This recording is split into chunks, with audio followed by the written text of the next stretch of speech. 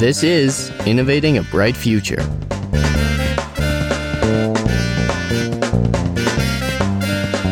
Welcome to our third bonus episode of this second season, and it's an interesting one, so strap in. First of all, I want to give a quick shout out to our email newsletter and our Patreon page, both which you can find in the show notes. Subscribe to our email newsletter to hear more about the show every week, and you can support us on Patreon if you so choose. You choose the amount you donate, and anything you can give is very much appreciated. So, over the past few years, institutions like the UNFCCC and the IPCC have released reports and updates that have set goals and dates and statements like we must reduce emissions by 50% by 2030 and be carbon neutral by 2050 as a planet. What we're talking about today is where those dates and where those numbers come from. They're called tipping points, meaning that by the estimates put out by these institutions, these goals are the minimum that we must reach, or else we will lose control and climate change will basically ravage the world without anyone doing anything to stop it. There's a lot to get into, and a lot of it is kind of abstract, so let's get started.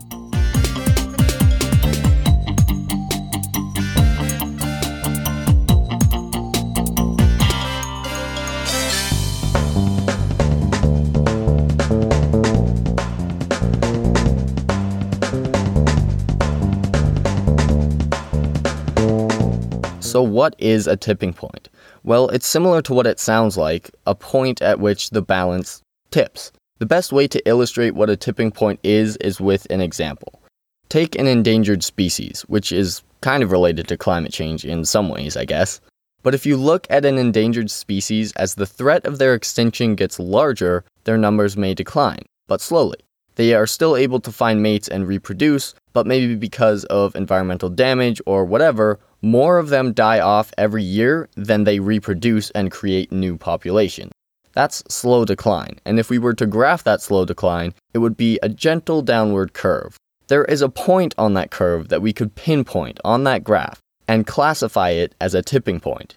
In the case of endangered species, the cause of that point is probably lack of mates.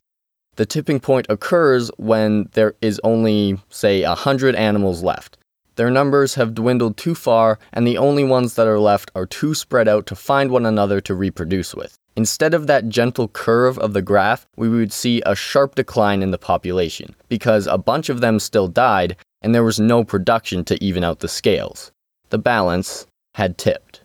And it's usually at these tipping points that whatever the system is has been so disrupted that it can't recover. In the case of the endangered species, their numbers would continue to drop quickly because they can't mate with one another until they're completely wiped out. So that is a tipping point. That's what it is. And there are tons of tipping points for climate, which we're going to get into in a little bit, and they're also sometimes called indicators or key indicators. So why do these exist? Why is there a tipping point instead of a steady decline all the way down to zero? The answer to that is feedback systems or feedback loops. For our endangered species example, they may have become endangered because of habitat loss or whatever, but the feedback loop of reproduction was stable. Their numbers were declining because they couldn't find adequate food, etc., but they were still able to mate and reproduce. When the population got too low, the feedback loop of reproduction was disrupted, becoming a new feedback loop, or a system of cause and effect that feeds into itself, where the population is so low so that they can't reproduce, so the population drops even more, and it's even harder to reproduce until poof, they're all gone. It just repeats itself over and over and over again. So relating this to climate, one of the easiest to understand climate feedback loops is ice sheets or glaciers. They're basically the same thing.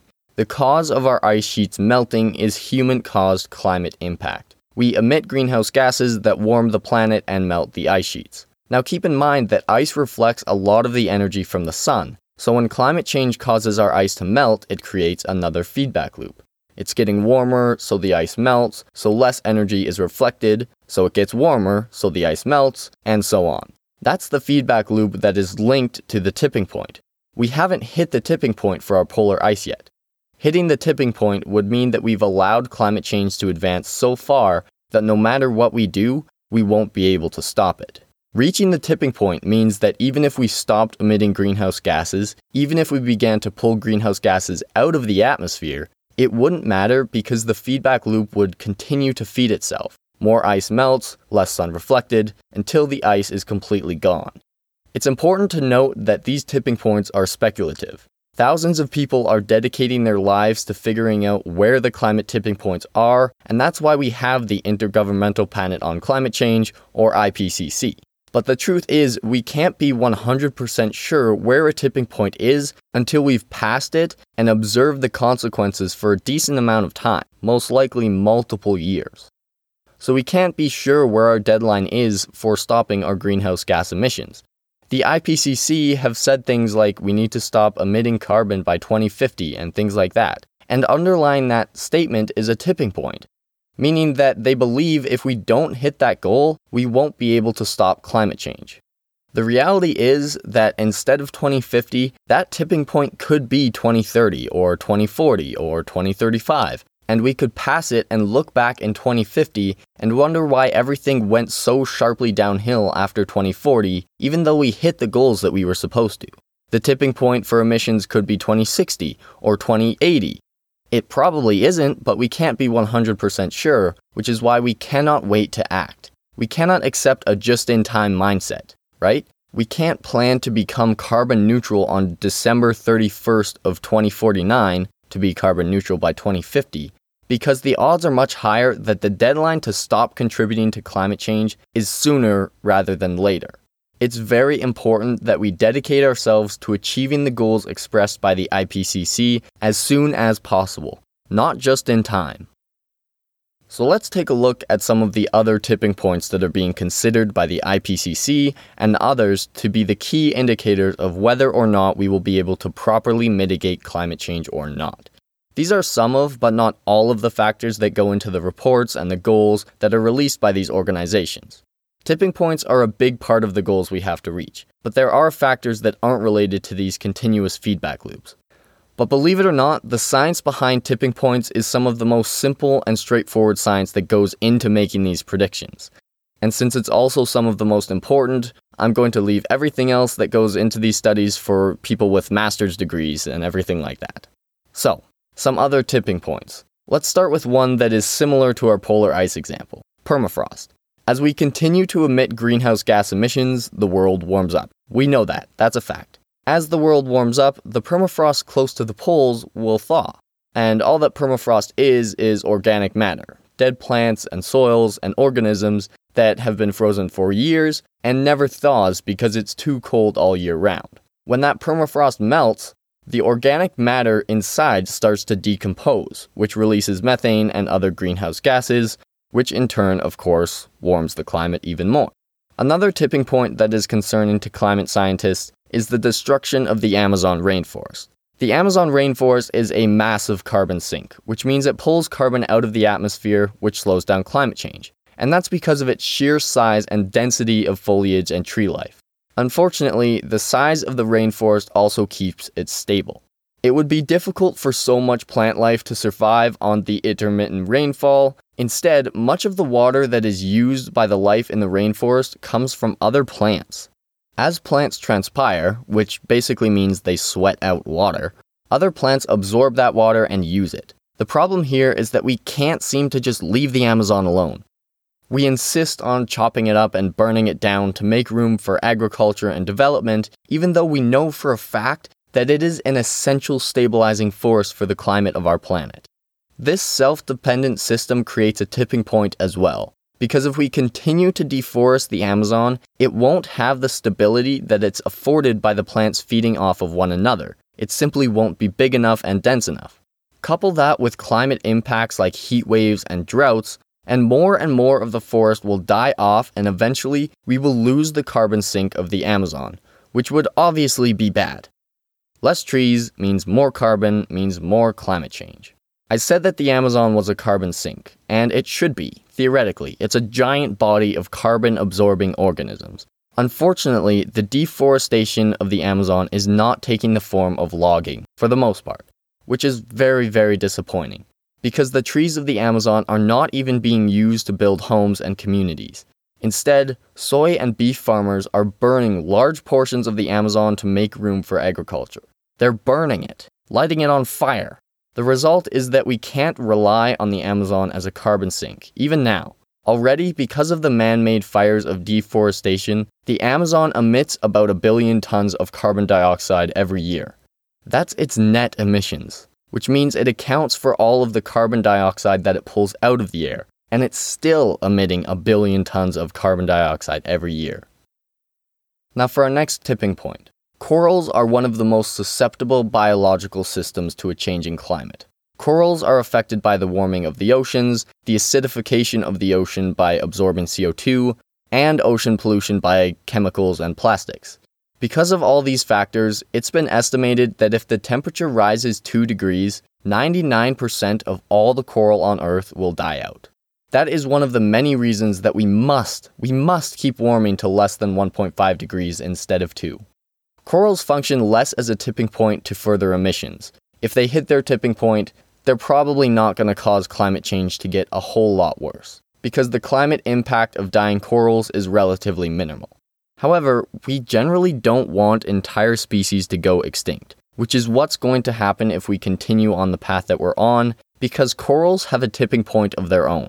Once the temperature reaches 1.5 degrees above the pre-industrial average, corals will die off at an unprecedented rate, and coral will become functionally extinct.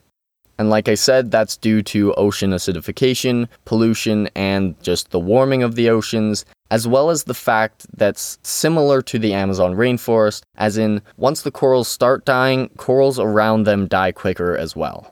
The final tipping point that I'm going to talk about is the capacity for humans to mitigate climate change. Now, that sounds a little abstract, but what it means is, at a certain point, the impacts from climate change, like fires, floods, and droughts, will put so much stress on societies all over the world that we will be forced to deal with those impacts instead of working to reduce emissions. Once we reach that point, the less time we will have to prevent climate change and the more the cycle will feed itself. We have to react to climate change instead of mitigate it. So climate change gets worse. So we have to react more, mitigate less, and it just keeps going. So there are a lot of climate tipping points, none of which we want to get even close to. I want to reiterate, these all happen at some point. We have a vague idea of where that point is, which helps us to set goals like preventing the Earth from warming more than 1.5 degrees, but we don't know exactly when these tipping points will occur, so we have to work hard now to make sure we stay far, far away from any possibility of triggering them.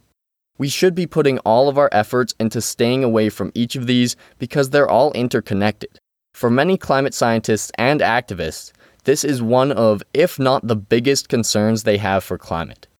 If we are unable to stop the ice sheets from melting, the impact of triggering that tipping point is more warming, which could very well accelerate and trigger other tipping points like the permafrost and the Amazon rainforest.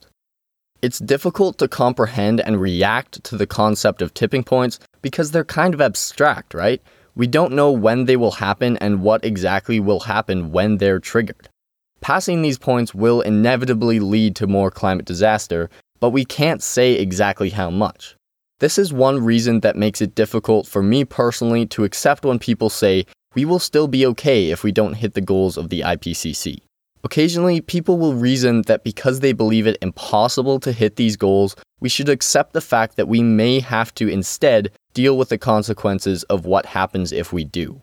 Which to me isn't the right mindset, because we don't know what exactly will happen when we hit these tipping points, and odds are it's just gonna get worse from there. Researching and examining tipping points is a bit of a somber subject, but at the same time, I appreciate the urgency that comes with it. To me, tipping points are a reason to push beyond what we know now and look for solutions that can disrupt the rhetoric that our goals are impossible. Even though we can't define exactly when and where we will hit them, I see these points as a finality, because if we cross them, we will have even less control over climate. Our window of opportunity is closing. The sooner we act on climate, reduce emissions, and stop the warming of our planet, the more positive impact that we can have. The closer we get to these tipping points, the less our action actually matters in the scope of climate impact. And once we hit that point, we will lose all control and we will be subject to runaway climate change. For a more technical look at the next couple of years of climate and climate action, We have to stop looking at climate change as a linear path. We're already above 1 degree of warming since the 1800s.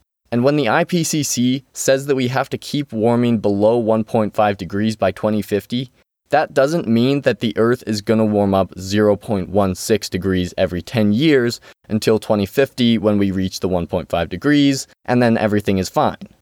Global warming is an exponential curve because carbon accumulates in the atmosphere. For an example, made up numbers as always, if we warmed the Earth by a degree last year and emitted the exact same amount of greenhouse gases this year, the Earth would warm by 1.1 degrees, even though we don't put more up there than we did last year. That isn't what happens though. What has actually been happening is compared to last year, we are still emitting more greenhouse gases. So in our scenario, the world might warm up by 1.3 degrees. When we factor in tipping points, when we hit one of these tipping points and we still emit more every year, this year could warm up by 1.5 or 1.7 degrees. Again, I'm just using made-up numbers to illustrate the point, but the concept is the same in real life, just with smaller numbers. The exception is 2020, which is actually the first time in a long time where we emitted less emissions than the year before, which is a great step in the right direction. Now, that could be attributed to the fact that we were all stuck in our houses due to COVID, but our job now is to ensure that we keep decreasing yearly emissions. That's the only way that we're going to beat this thing.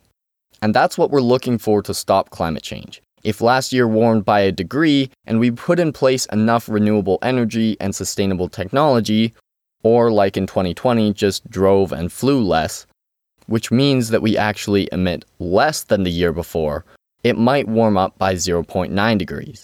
It still warms up, just slower.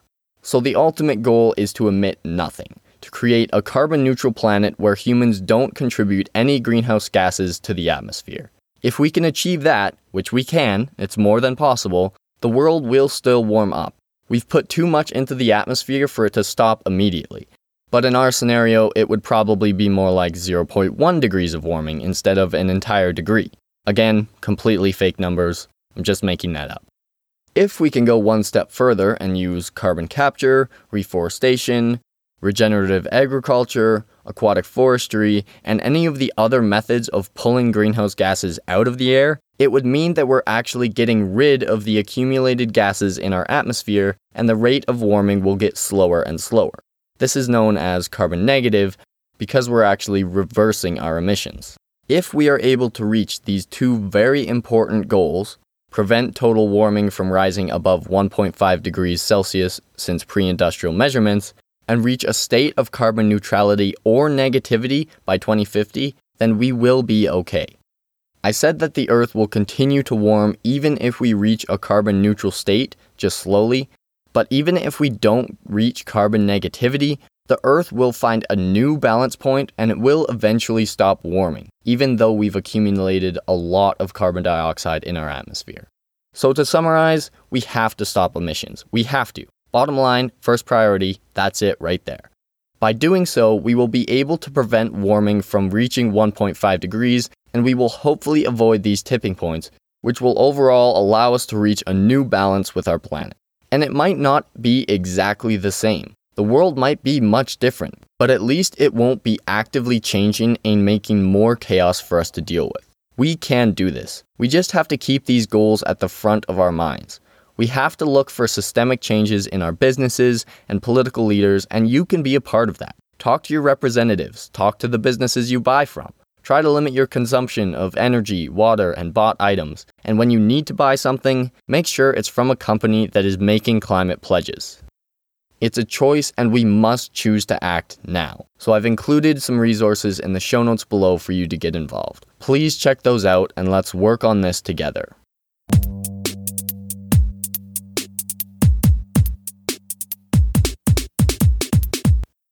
Well, I hope you enjoyed that bonus episode. It was a little bit more freeform, it covered some stuff we haven't really talked about before, so it was fun to write up and I hope you enjoyed it.